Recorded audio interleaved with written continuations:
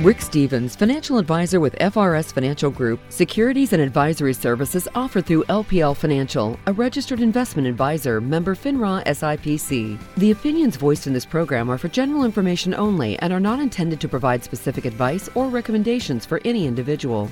To determine which strategies or investments may be suitable for you, consult the appropriate qualified professional prior to making a decision. For more detailed information regarding any of the topics discussed on today's show, please call 719-500-8700. This is Money Matters, presented by FRS Financial. Here's your host, Rick Stevens. Welcome in, ladies and gentlemen, to this edition of Money Matters presented by FRS Financial Group. I'm Rick Stevens. I am your host, and remember that this is your show.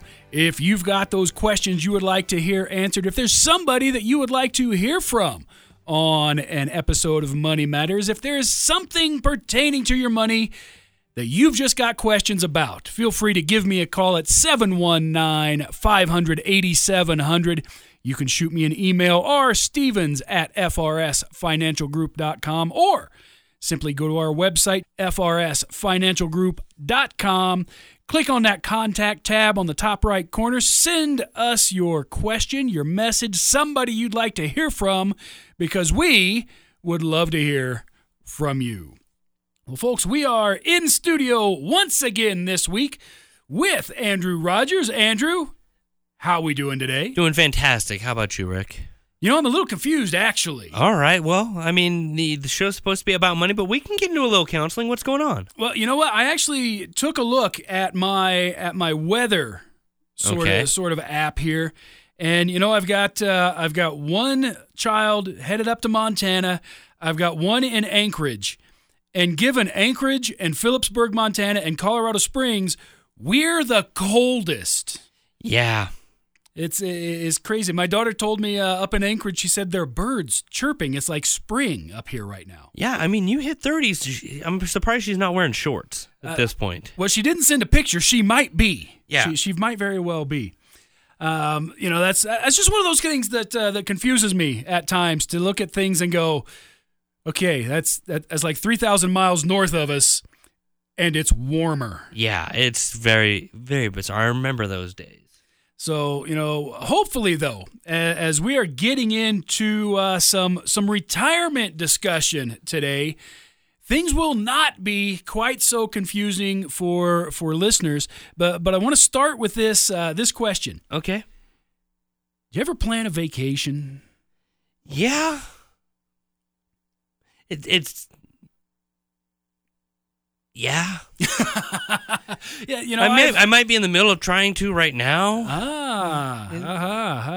So hopefully it's going to be a good one, a fun one. But in that vacation, right, oftentimes if we haven't planned out the 4 or 5 activities every day based on specific times, usually we've got at least 1 or 2 every single day that we're planning on, right? Yeah.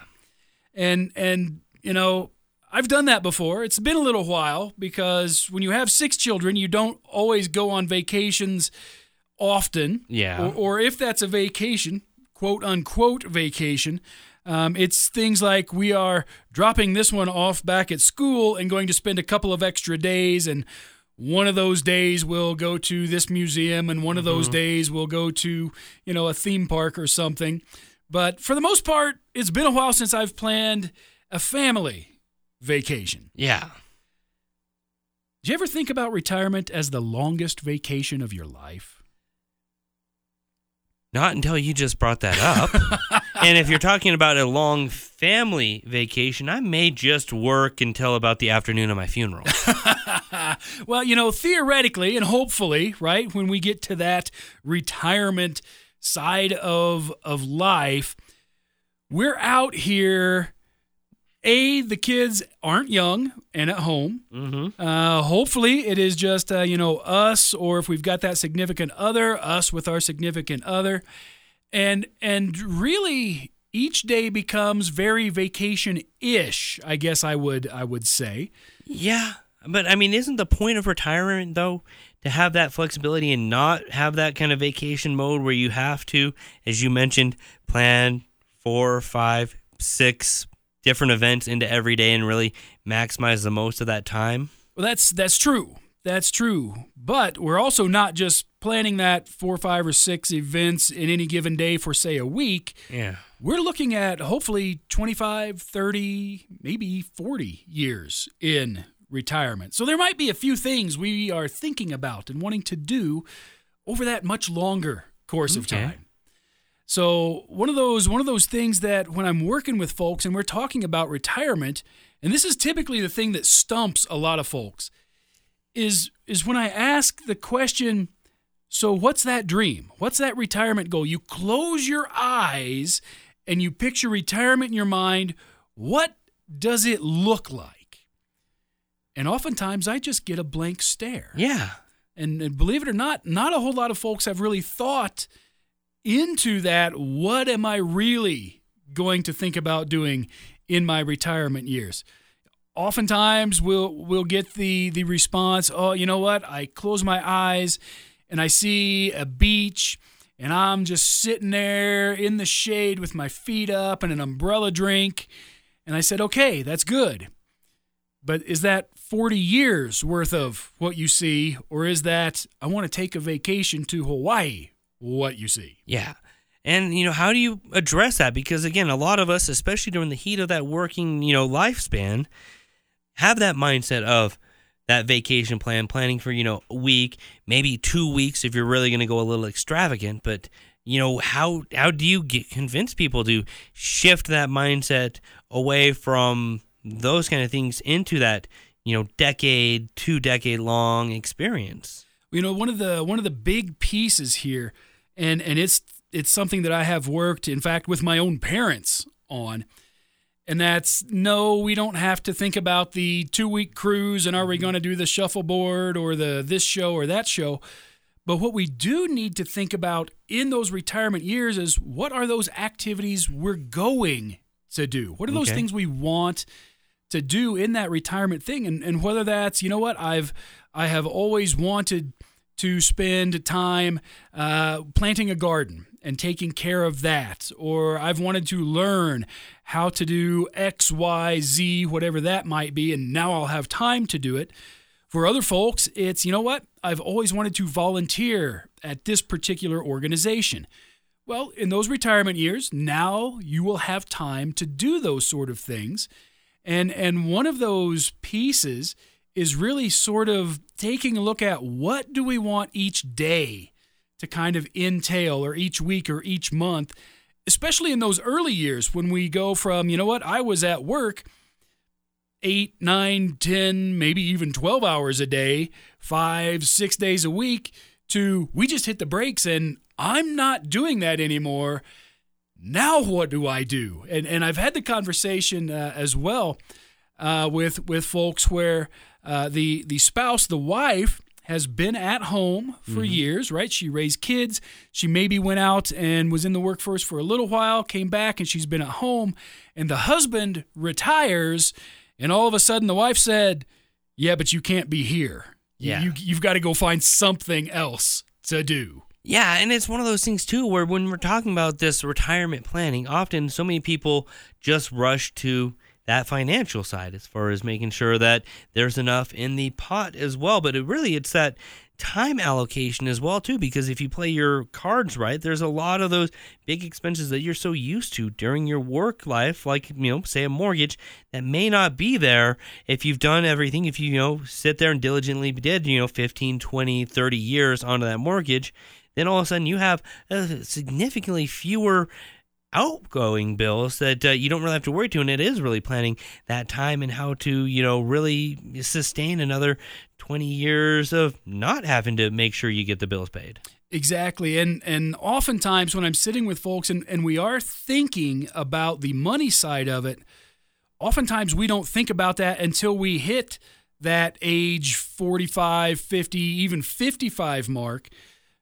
But one of those things, and we'll talk about that here as we're coming up into some of these next segments, is even in those early years, right? That as the 20 and 30-year-old, some of those things we're going to be able to do, because ultimately it becomes a time versus money sort of equation, right? And the more time you have to do some of that planning, to do some of that dreaming, to think about one of these days I'm going to, and fill in the blank, the less money it takes to plan it for all those years. Yeah, and when it comes to that whole idea of one day I'm going to, that also kind of includes having that goal, having that, end post in mind, but also knowing too that you can't do everything you want along the way to be able to facilitate that end dream.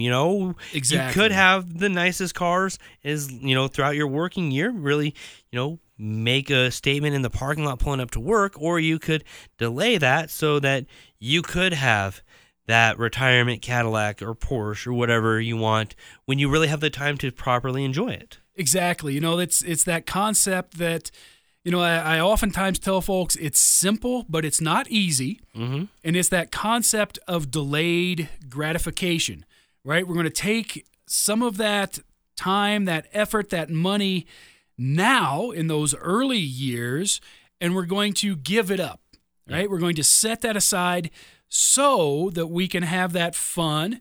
We can buy those things. We can take those trips later in life when we're going to be able to afford it a bit better. I know that Dave Ramsey talks about the Dave car. Yeah. Right? And for some folks, that's I've bought this $1,000 car just so it'll get me to and from work. I don't have a payment. I'm going to drive it till the wheels fall off, and then I'll go probably 30 or 40 more miles before I really decide they've got to be replaced. And then get another one. Exactly. The flip side of that is the other Dave car in those later years, those retirement type years, where because you have put this money aside, because you've set it aside, you can go buy with cash the one you've always wanted. Yeah. It's almost like he says a lot during his show. It's, living like no one else. So later you really can live like no one else. Yeah, it's amazing that there's wisdom in that sort of thing, right? There's wisdom in saying not right now, but later. Yeah. Right? So it's not just about what am I giving up. This is terrible, it's horrible. I'm oppressing myself so that I never have this, that, or the other. It's not that. It's just saying, yes, I want this. I would love to have this, but not right now. Later. Mm-hmm. And one of my favorite calls ever, and this has probably been 7 or 8 years ago, in listening to one of his shows. There was a lady that called in, and she starts a phone call like everybody else that calls Dave's show. She says, "Dave, I've got a problem." And he says, "Okay." She says, "You know how you say live like no one else so that later on you can live like no one else?" "Yeah." "We've been following this method and bare bones, rice and beans and rice, putting stuff away for really the last 20 years. And he says, "Okay." And she says, "And now we're at that spot. I've got this giant pile of money." And he says, "Well, what's the problem?" And her response was, "I can't make myself spend it." Yeah, it's almost like, that old analogy of, your dog always wants to go out and chase, a car tire, but what happens if they actually catch it? Then what? Exactly.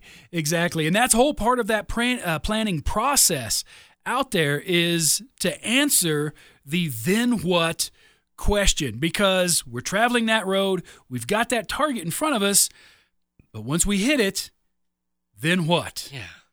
So we are going to, folks, attempt to answer some of the how and the then what when we come back after this quick break. You're listening to Money Matters right here on KRDO. Does stock market volatility have you wondering which way is up? Do the talking heads and doomsayers have you wondering if this really is the end? If you want straight answers from an advisor who isn't just trying to sell you something, call FRS Financial Group at 719-500-8700 to schedule your complimentary appointment today. And remember to tune into Money Matters presented by FRS Financial Group here on KRDO, Saturday mornings at 9 and Sunday at noon. Products and services offered through LPL Financial, member FINRA SIPC. Welcome back to Money Matters, presented by FRS Financial Group, right here on KRDO News Radio. I'm Andrew Rogers, along with Rick Stevens. You know, Rick, before the break, as we're talking about the financial planning, we talked about kind of that two-stage approach as far as the how and then what's next. So even before we get to the how, I have another question. All right, it's more of that when. So as we're talking about retirement planning, when should you actually start doing it? Because I think I read some statistics somewhere that many people are starting way too late for the retirement and lifestyle that they're envisioning. Yeah, you know, the wonderful answer to that question, you know, here it comes. Wait for it. It depends.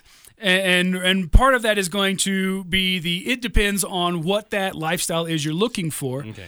Because ultimately, and as I'm walking folks through it, and you've heard this come out of Dave's mouth on the Ramsey Show, you've heard it come out of other folks' mouths on the Ramsey Show, is that retirement is not an age, it's a number. Yeah. And that number is, here is this pile of money that it's going to require for the kind of lifestyle I'm looking for. So is there a formula to determine what that number would be? Sort of. Okay. The quick back-of-the-envelope math says if you want X dollars per year to fund a particular lifestyle, you divide that number by 4%, right? So you divide it by 0.04. That tells you how big the pile needs to be. Because in my world, we use what I call a 4% burn rate. That means you're using 4% of what you've got in this pile year over year. Hopefully, because we're growing it still at about a 4% rate, so that really we're only living off the growth. But the idea here is that, let's say I need to live on $40,000 a year. What do I need to generate $40,000 a year? Well, $40,000 is 4% of $1 million. Okay. So a pile of $1 million growing at 4% per year kicks off $40,000 of growth, which means that year after year after year, you'll have that $40,000 and never touch the million. So it's something that you really should be looking at, that overall number, not just watching the calendar. So having that kind of countdown to hitting, say, that million, just using the round number, instead of waiting till 62 and a half or 65. Exactly. And that's one of those things that when I've sat down with folks and kind of talked about this, I said, this is why it's a number and not an age.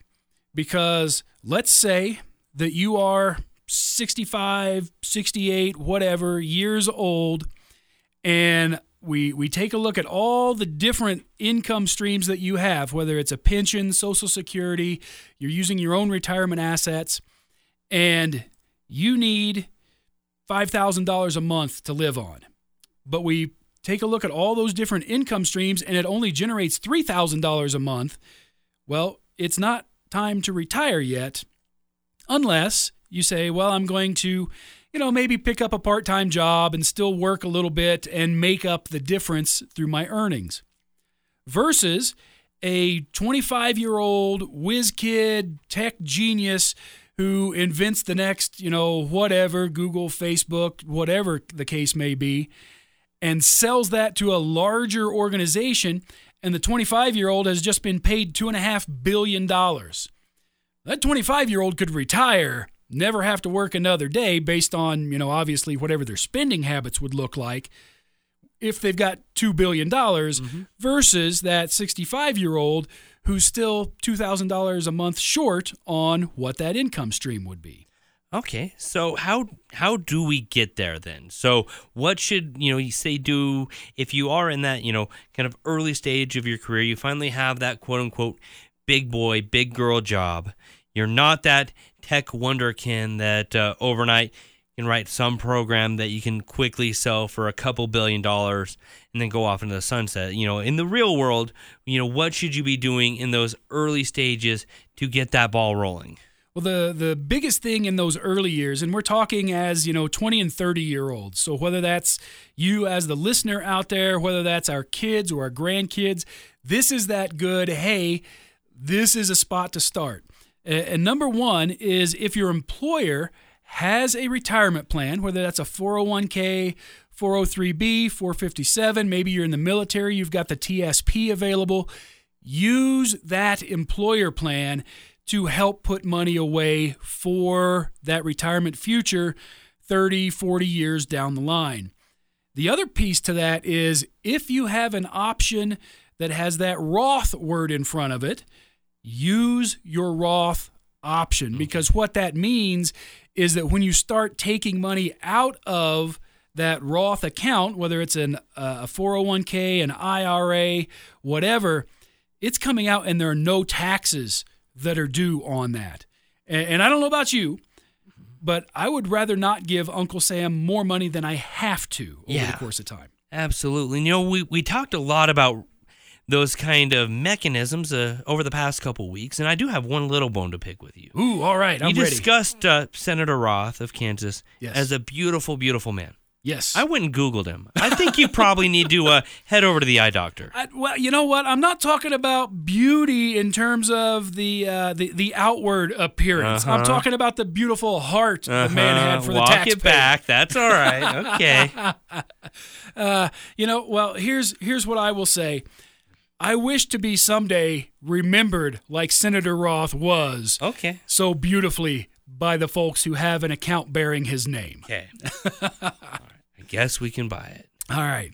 So using those employer plans, and if you don't have an employer plan, opening up your own sort of a Roth IRA, that's going to be sort of that catalyst, right? That ability to put money away, and time is your friend, right? The more time you have, the less money it actually takes to get to what that end destination is. One of the other pieces I'll throw out there, and right, this is, again, something Dave Ramsey will harp on. Build an emergency fund so that you can avoid unnecessary debt, right? Start planning, building your budget, building that emergency fund so that, I hit a pothole, because it's not like we have any of those in and around Colorado Springs that shredded one of my tires last week. I've hit a pothole, I've shredded a tire, now I need to buy a new tire. But if my current tires were, maybe a few years old, a new one is going to be too new, if you will, too much tread depth on there. Now I've got to buy 2 new tires so that the car functions properly. Or if I have a 4-wheel drive, I got to buy all 4. Yeah. So to avoid having to go, well, we'll just put that on a credit card, right? That opportunity to build up that emergency fund to go, yes, this was an emergency. I wasn't planning on hitting that pothole. My tires should have still had 30,000 miles on them, so I don't have that sinking fund built back up to go buy the new ones. So we've got that emergency fund. We've made that budget. We also want to save for those major purchases, right? Rather than taking out a car loan, spending those vacation dollars on a credit card that we're going to pay off not all at once, but over the course of time, that's going to end up costing us a lot more. Save up the money for those things. Mm-hmm. The other piece of this for those folks that are in that 20 and 30-something year sort of span, if you will, and I'm sure Grandma has said this more than once. Mom and Dad may have said this more than once. You may have had a teacher or heard somebody on the radio say this more than once. Live on less than you make. Novel concept. I mean, it'd be nice. It'd be nice if we had some great examples over in a district on the east side. Yes. That would be one of those really nice things. Yeah. I guess it's easy to not do that if you don't think of it as your money, but somebody else's. Yeah. So there's that part. But when it is your money, figuring out how to live on less than you earn, right? Because part of this I'm giving away, part of this I'm setting aside for future use into my retirement account. And the other part of that is when you are young, when you're in those 20s and 30s, that's a great time to look at any life insurance needs that you may have, because that's when it's going to be the cheapest. Yeah, and when it comes to those life insurance needs, there's so many terms and things like that. I know a lot of people kind of get that deer in the headlights look. So, I mean, what is the difference between, term, whole life, things of that nature? Because I know some people will try and sell you all these other products with life insurance, making it out more like a savings account or some kind of investment. Right. And as a tool, life insurance can be a useful tool to put away money for future use, but it should not be the first tool out of the toolbox because life insurance is insurance. It's not a savings account because those are called savings accounts. It's not an investment because those are called investments. It's an insurance policy. Yeah. And as such, we need to kind of start with that sort of fresh mindset about it. When it comes to term versus whole life, the easiest way that I can put this to folks is term insurance is insurance that you're paying for a specific, wait for it, term. So a 10-year term policy means you're paying for this insurance for 10 years. You'll have this insurance for 10 years as long as you are paying for it over that time frame. It could be a 5-year, a 10-year, a 20-year, a 30-year term. Entirely up to you as to how you set that up. Whole life, on the other hand, you pay for, wait for it. Let me guess. Okay, I'm waiting. For your whole life. He's learning, ladies and gentlemen. He's getting this down. The common man. Yes. Yeah, a whole life policy is a policy that is not only in effect for your whole life, but is generally something you're paying for your whole life. And one of the reasons that a whole life policy is more expensive than a term policy is because the insurance company is actually taking a gamble here. Yeah. If you're in your 30s, you buy a 10-year term policy, there's a very small likelihood that a company pays out on that policy. So they don't have to collect very high premiums. In fact, I'd seen a statistic somewhere that about 98% of all term policies aren't paid out. But there's a reason for doing that, because maybe we're going to replace one of those smaller policies with a larger policy or a shorter policy with a longer policy at some point. Or it's because we've built up enough assets that we become, for lack of a better term, self-insured. We have enough assets that will take care of the folks who are left behind. Versus the whole life policy that if you are continuing to pay that premium, at some point in time, it's guaranteed to pay out. Yeah, you're kind of getting somebody to insure and almost invest in a depreciating asset on that point. Exactly. And that's why, rather than spending those premiums with several zeros on the end when you are in your 70s and 80s for a particular policy, they raise that price so that you're paying it through your 20s, 30s, 40s, 50s, all the way up through that. Because otherwise, if you were to try to get insurance in your 70s, in your 80s, it's very difficult because it's very pricey at that point. And I know you're going to say this, so I will go ahead and I'll bake it into the question, save you a little time since we're getting a little close to the break. But I know it's going to depend. But is there any, big thing that should sway you one way or another to choose between those different products? Typically speaking, it's going to be based on what we want the policy to do. Okay. And if we're just looking for something like income replacement in a certain time frame because we've got 1 or 2 or 6 kids at home, we're going to think about, okay, how long until they're out of the house? Okay. If we're just looking at something to say, hey, somewhere in the next 5 years, for example, if something were to happen to me and my business partners had to buy me out, I've got a policy covering me for the next 5 years or whatever that is, so that they will have money to pay my wife to take over my part of the business. Okay. So, yes, it does depend, but the situation really dictates what we want to do with it. All right. Folks, we are up against that next break in today's show. When we come back, we're going to move this forward just a few more years, talk about what those 40 and 50-year-olds need to be thinking about in their retirement planning. Stick around. We will be right back. Money affects each of us in different ways. Sometimes it's a source of stress and fear. Sometimes it's a source of comfort and security. Whatever your perspective, it's always good to get a second set of eyes on your finances to help serve as a guide. If you are looking for that guidance, call FRS Financial Group at 719-500-8700 to schedule your complimentary appointment. And remember to tune into Money Matters presented by FRS Financial Group here on KRDO, Saturday mornings at 9 and Sunday at noon. Products and services offered through LPL Financial, member FINRA SIPC. Folks, thanks for hanging around with us through that break. Rick Stevens here in studio with Andrew Rogers on Money Matters, presented by FRS Financial Group. And today we are talking about those retirement plans, and not just, a couple years before you're ready to hang it up, but really, Andrew, what we need to be doing over the years to make sure that we've walked that road, we've gotten to that retirement destination in the kind of shape we were looking to. Absolutely. We started off that last segment talking about those 20, 30-year-olds, kind of that early stage, but now let's get upwards. Let's, take the DeLorean for a little bit of a cruise down the road, and as you get into those 40s and 50s, that retirement is not that far away anymore. So what should you be doing, kind of shifting from that really growth mindset to, I'm going to have to start using this sooner than later?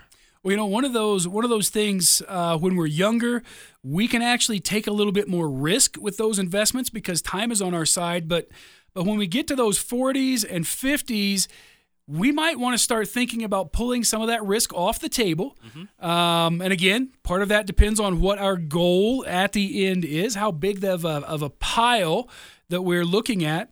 But if once we get to within about 10 years of that targeted goal, that's where we want to start really pulling that risk back off the table, not because we don't want growth, but because we want to have as little impact as possible. And yes, there's always going to be some kind of impact when you have that risk exposure, especially in the stock market. But we want to have as little exposure as possible to that big pile that we're trying to kind of keep out there a little bit. Yeah, knowing that there are going to be hills and valleys in a healthy market cycle, just trying to avoid those giant hills that usually come either before or after a big valley. Try and make it more of a gentle, maybe Midwest rolling hill as opposed to what we see here in our backyard. Yeah, what back when I was younger, when we would go, and I'll put this in quotes, skiing in Michigan, those hills that we would ski on there, not like the mountains that we've got here along the Front Range. The really interesting thing is, if you look at sort of that mix over the course of time, generally up into your 40s, anything from an 80-20 mix of 80% equities, even all the way up to 100% equities in a retirement portfolio is still okay. But once we start getting closer to that, okay, I'm going to retire in the next 10 years, 5 years, 2 years, we want to start looking at pulling some of that risk back off the table and maybe only having 70% or maybe even down to a what most folks would call a typical 60-40 blend as we're getting to that retirement date. And part of that is because, yes, we want to make sure that we're still going to have sort of that amount that we were looking for, that we were hoping for. The idea in there as well is that, while we might not be getting 100% of the up, we're also not getting 100% of the down. We might be okay with 60% of that down, 65%, maybe even 70%, depending on how far away we are.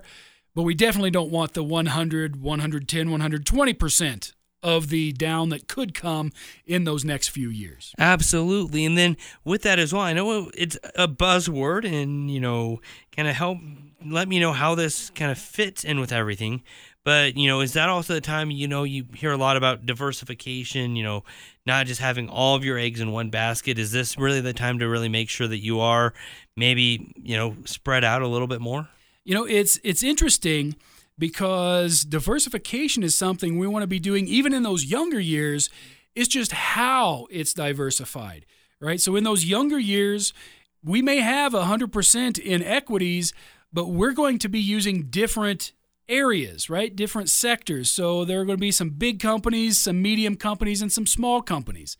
There are going to be some growth style, some value style, right? Where that company's stock inside of that mutual fund is on sale, if you will. We're going to have some international things. We're going to have specific sectors in there like technology or real estate, energy. So that is one type of diversification. But as we get closer to those retirement years, we start moving a little bit away from the equity side, adding in some of the bond world or the fixed income side. And even in that, we can have different types of diversity. There are government bonds, there are corporate bonds, there are high yield bonds, which have a little bit more risk, but also typically have a little bit bigger growth associated with it. And we just kind of mix that all the way through till we get to that, okay, we're ready to be done working because we've grown this pile big enough. Yeah, and if you kind of look at it as that bell curve as well, too, knowing that as you grow in your career, as you're progressing into this second stage, that usually you're continuing to go up, at least hopefully. Yes. That you have a little bit more option to really maximize what you are doing and how you are saving for that next stage as well. And let's talk a little bit about that. Yeah, it's really interesting, and we see this every couple years, that the maximum amount that you're allowed to put away, whether that's in a company-sponsored plan or even in your own IRA, keeps growing. So under the current rules right now, if you are under age 50, the most you can put into a 401k or a 403b or a 457 or the TSP is $22,500 for the year. Okay. But if you're 50 or older, the IRS allows us what's called a catch-up contribution that in this case is actually about $7,500. So that means if you're 50 or older, you could put away $30,000 into your 401k, 403b, TSP, whatever the case may be.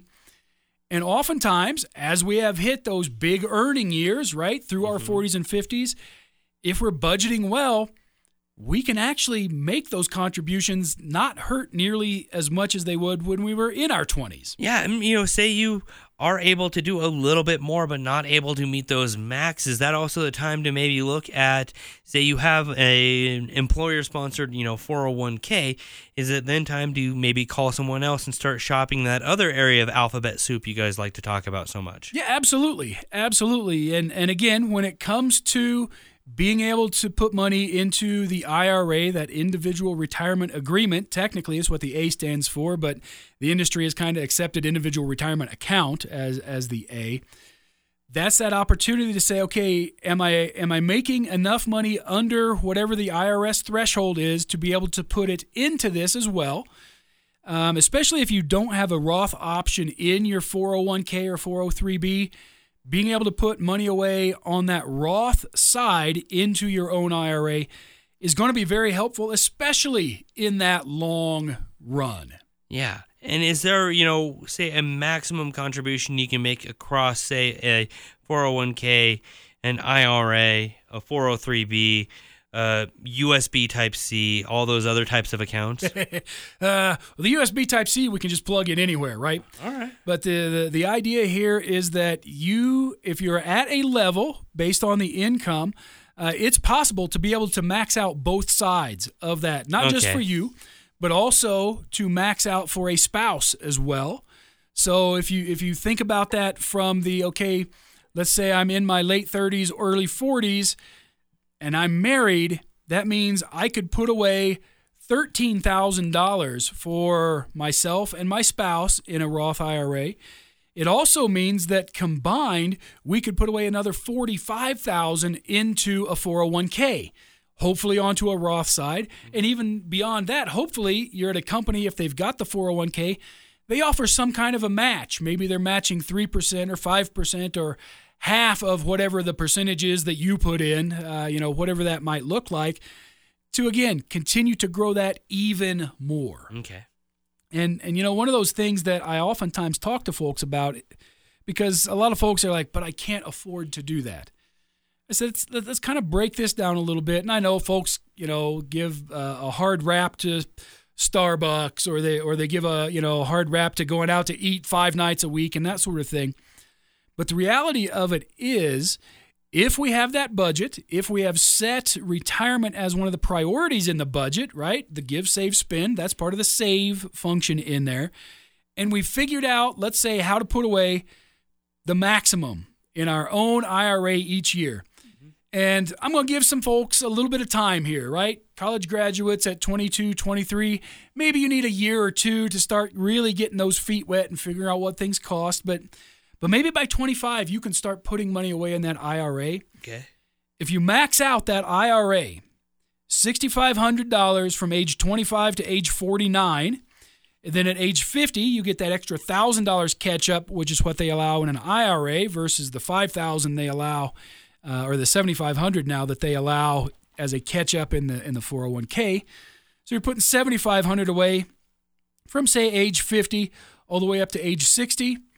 I get to age 61, and if this has grown on average 10% year over year through that entire time frame, I've got a pile of just a little over $2 million just from my IRA, which at that 4% rate that we use is going to give me about $86,000 a year in income.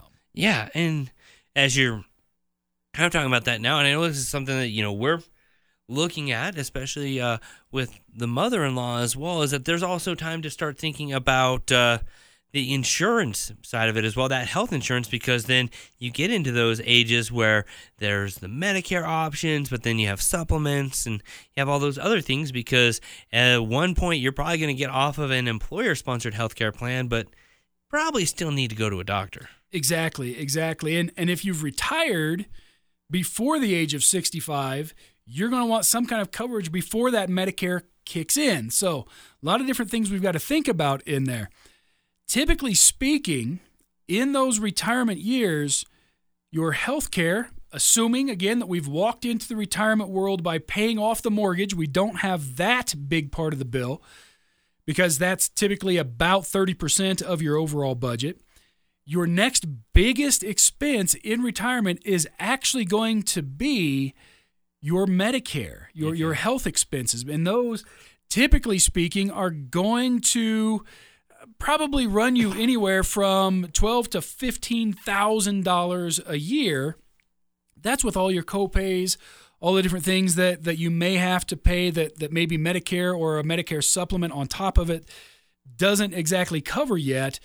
Those are sort of those out-of-pocket things that you've got to be thinking about. So it's not just a magical, all of a sudden you turn 62 and, Uncle Sam comes across like a little fairy and boop, there you go. There's still going to be costs associated with it, even though it's technically, a benefit that you've earned over time and shouldn't be, but there's still going to be costs associated. Oh, absolutely. Absolutely. And one of the other things that we've got to be thinking about, especially in that 40 and 50 age group, is we got to think about things like long-term care, right? What is it going to cost me someday if I have to end up in a skilled nursing facility, whether that's an actual, what we would call in my day, a nursing home, or maybe it's we've got somebody coming into the house a couple of days a week to help out with some of those issues.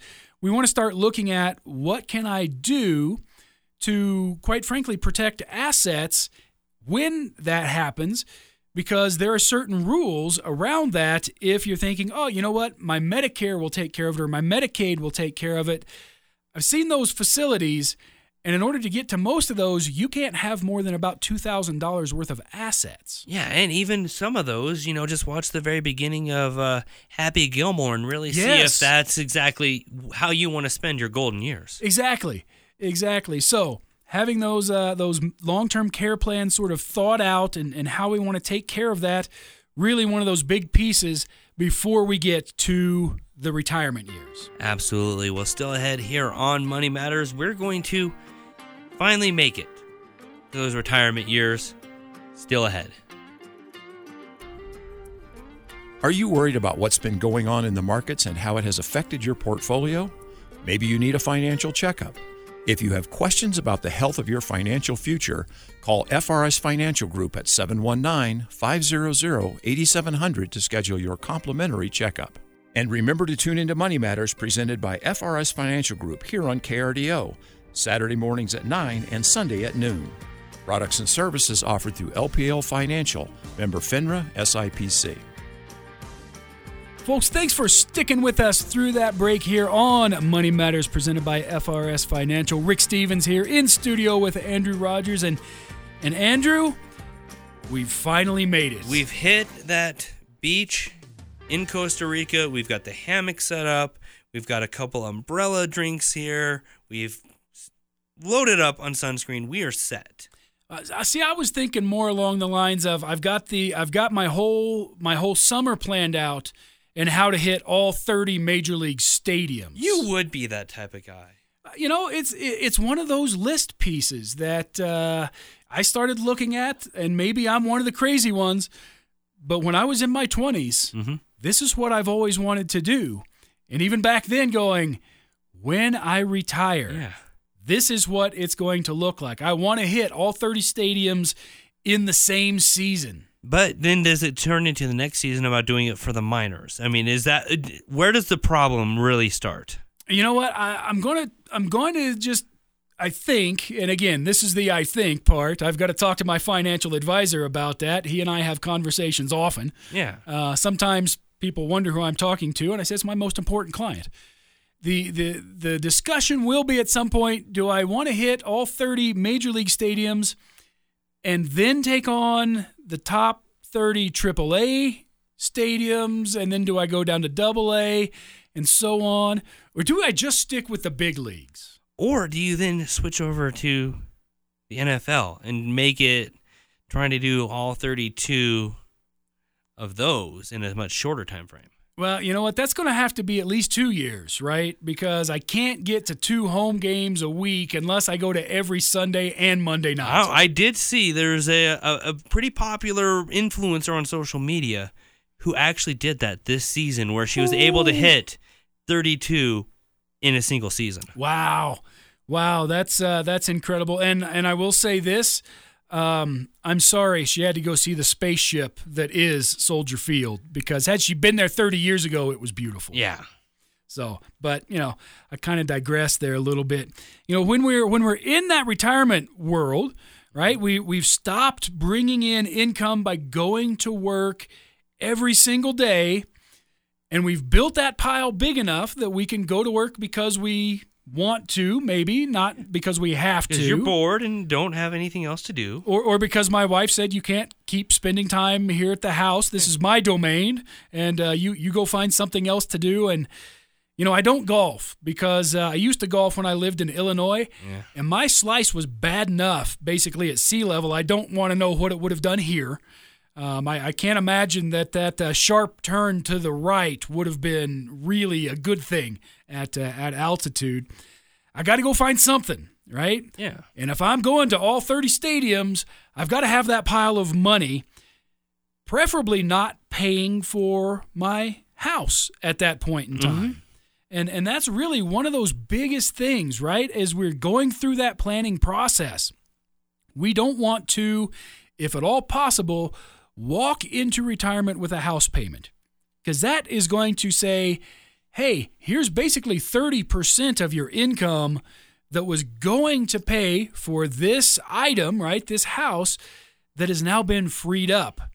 And maybe it means I can spend 30% less, or maybe it means that's where part of me being able to go and travel and see my grandkids or great-grandkids, or maybe a ballpark or 30 in any given year, that's where those dollars would come from. Yeah, and speaking of that too, and you mentioned it as we started off the show, that great call from Dave's show that, the lady had amassed, the proper amount of savings, but then hit that retirement age, ready to go, but having to convince herself to spend it. So how do you talk to clients? Because we know oftentimes financial planners are that, but also counselors, things like that as well. So how do you shift that mindset? Because you've been working, since your 20s, 30s, into your 40s, 50s, even 60s now. I've got to save it. This is a, kind of that Raiders of the Lark moment. It's gold, shiny, on a pedestal. But how do you convince yourself now it's okay to start using into, hey, this is what it's here for? One of the things that I talk with folks about is that idea of celebrating the milestone. Mm-hmm. Right. And we don't see it as often anymore, like folks getting that gold watch in the retirement party at work. But you want to do that celebration because oftentimes that can be the trigger in our head that says, well, now it's okay to start spending this money because this is the target I was aiming for. This is that time where we can flip the switch from putting it away to pulling it out and using it. And as you flip that switch, I know there's some people, and obviously if you've gone through all this, you're probably not that type. But, how do you dissuade somebody's fears that once I flip that switch, I'm not going to be able to turn it off, and fear that, that end goal all of a sudden is going to turn into more and more draining than you'd initially thought? Well, part of that really is hopefully all the way along we've been budgeting. And when we hit the retirement years, the budgeting doesn't stop, okay, right? In fact, that's when it might even go a little bit more into the high-speed sort of in-depth look to really say, okay, this really is how much money I've got coming in. I've got to make sure that these guardrails that my budget is really are those rails that I will not cross. Mm-hmm. That, you know what, I can still, even in my retirement years, if I'm pulling in, X plus $50 and it only costs me X dollars to live in any given month, that extra 50 or whatever it might be is still getting saved for things like I might need a new vehicle at some point. Or, you know what? I'm looking for some new furniture. Yeah. Or I really do want to go to this vacation this year, and 2 years from now we're going to do that, and 2 years after that. So it gives us that time over that time frame to have it built into that budget, knowing what's coming in, being able to, again, continue to still set that aside for that future expense, but it's a future fun expense rather than a future I'm not going to work and I need income expense. Yeah, and is it something else as too, and obviously I'm not in that, position yet, so it's why I don't know, is, even though you're in that position where you're more primarily pulling out of those savings accounts, out of those, retirement plans, can you still be making contributions? Say, you are pulling out more than you thought. Is there a way to put, something back in and kind of keep that pot going as much as possible? As long as you're working, right? As long as you are working somewhere, you can still make contributions, whether that's to the plan at the company that you're at or your own individual plan. As long as you are showing an income. And actually, that's one of the things that changed back with Secure Act 1.0 was if you're still working, you can still contribute now. They used to have a cutoff age of age 70, but they took that cutoff age out. As long as you are still working, still earning an income, you can continue to put dollars back in. Yeah, so say you kind of get bored sitting around the house, newly retired, and all of a sudden, hey, Shields needs a Ferris wheel operator, and they could also get you some fun employee discounts. That would be just enough to then also still be able to still contribute and make sure that that pot is not going to get fully depleted. Exactly. Or maybe they need somebody to put on the scuba gear and clean the fish tank. I saw that happening once, and I thought, ooh, that could be fun too. So, one of those many different things out there that whether we've been at home for, a year, 2 years, 5 years, a week, whatever the case may be, right? And we're in that retirement time frame. Yeah, being able to go back to work, that will allow you to put some more money back into those retirement funds. And again, the other thing is, typically when we're in that retirement world, we don't just pull everything out and sit with this big pile of cash.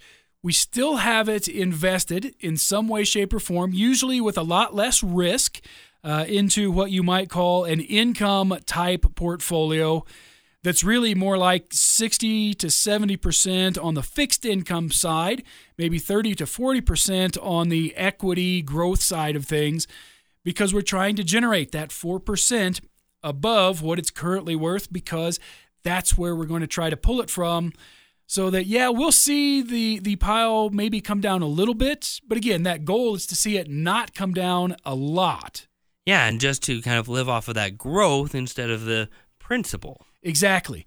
And again, ultimately what we're looking for is when we get to those retirement years, we're actually going to be able to do what for 30 or 40 years maybe we've planned to be able to do. Yeah, and it's something too, and I think, you've kind of hit on it a little bit throughout the show as well, is just as because you use that word retire doesn't mean that all of a sudden work becomes a 4-letter word. It's just kind of changing your view as far as what that work really means. Exactly. And typically when I'm talking with folks and we're kind of building out that retirement concept, I try to set it up with retirement doesn't mean that you're not working.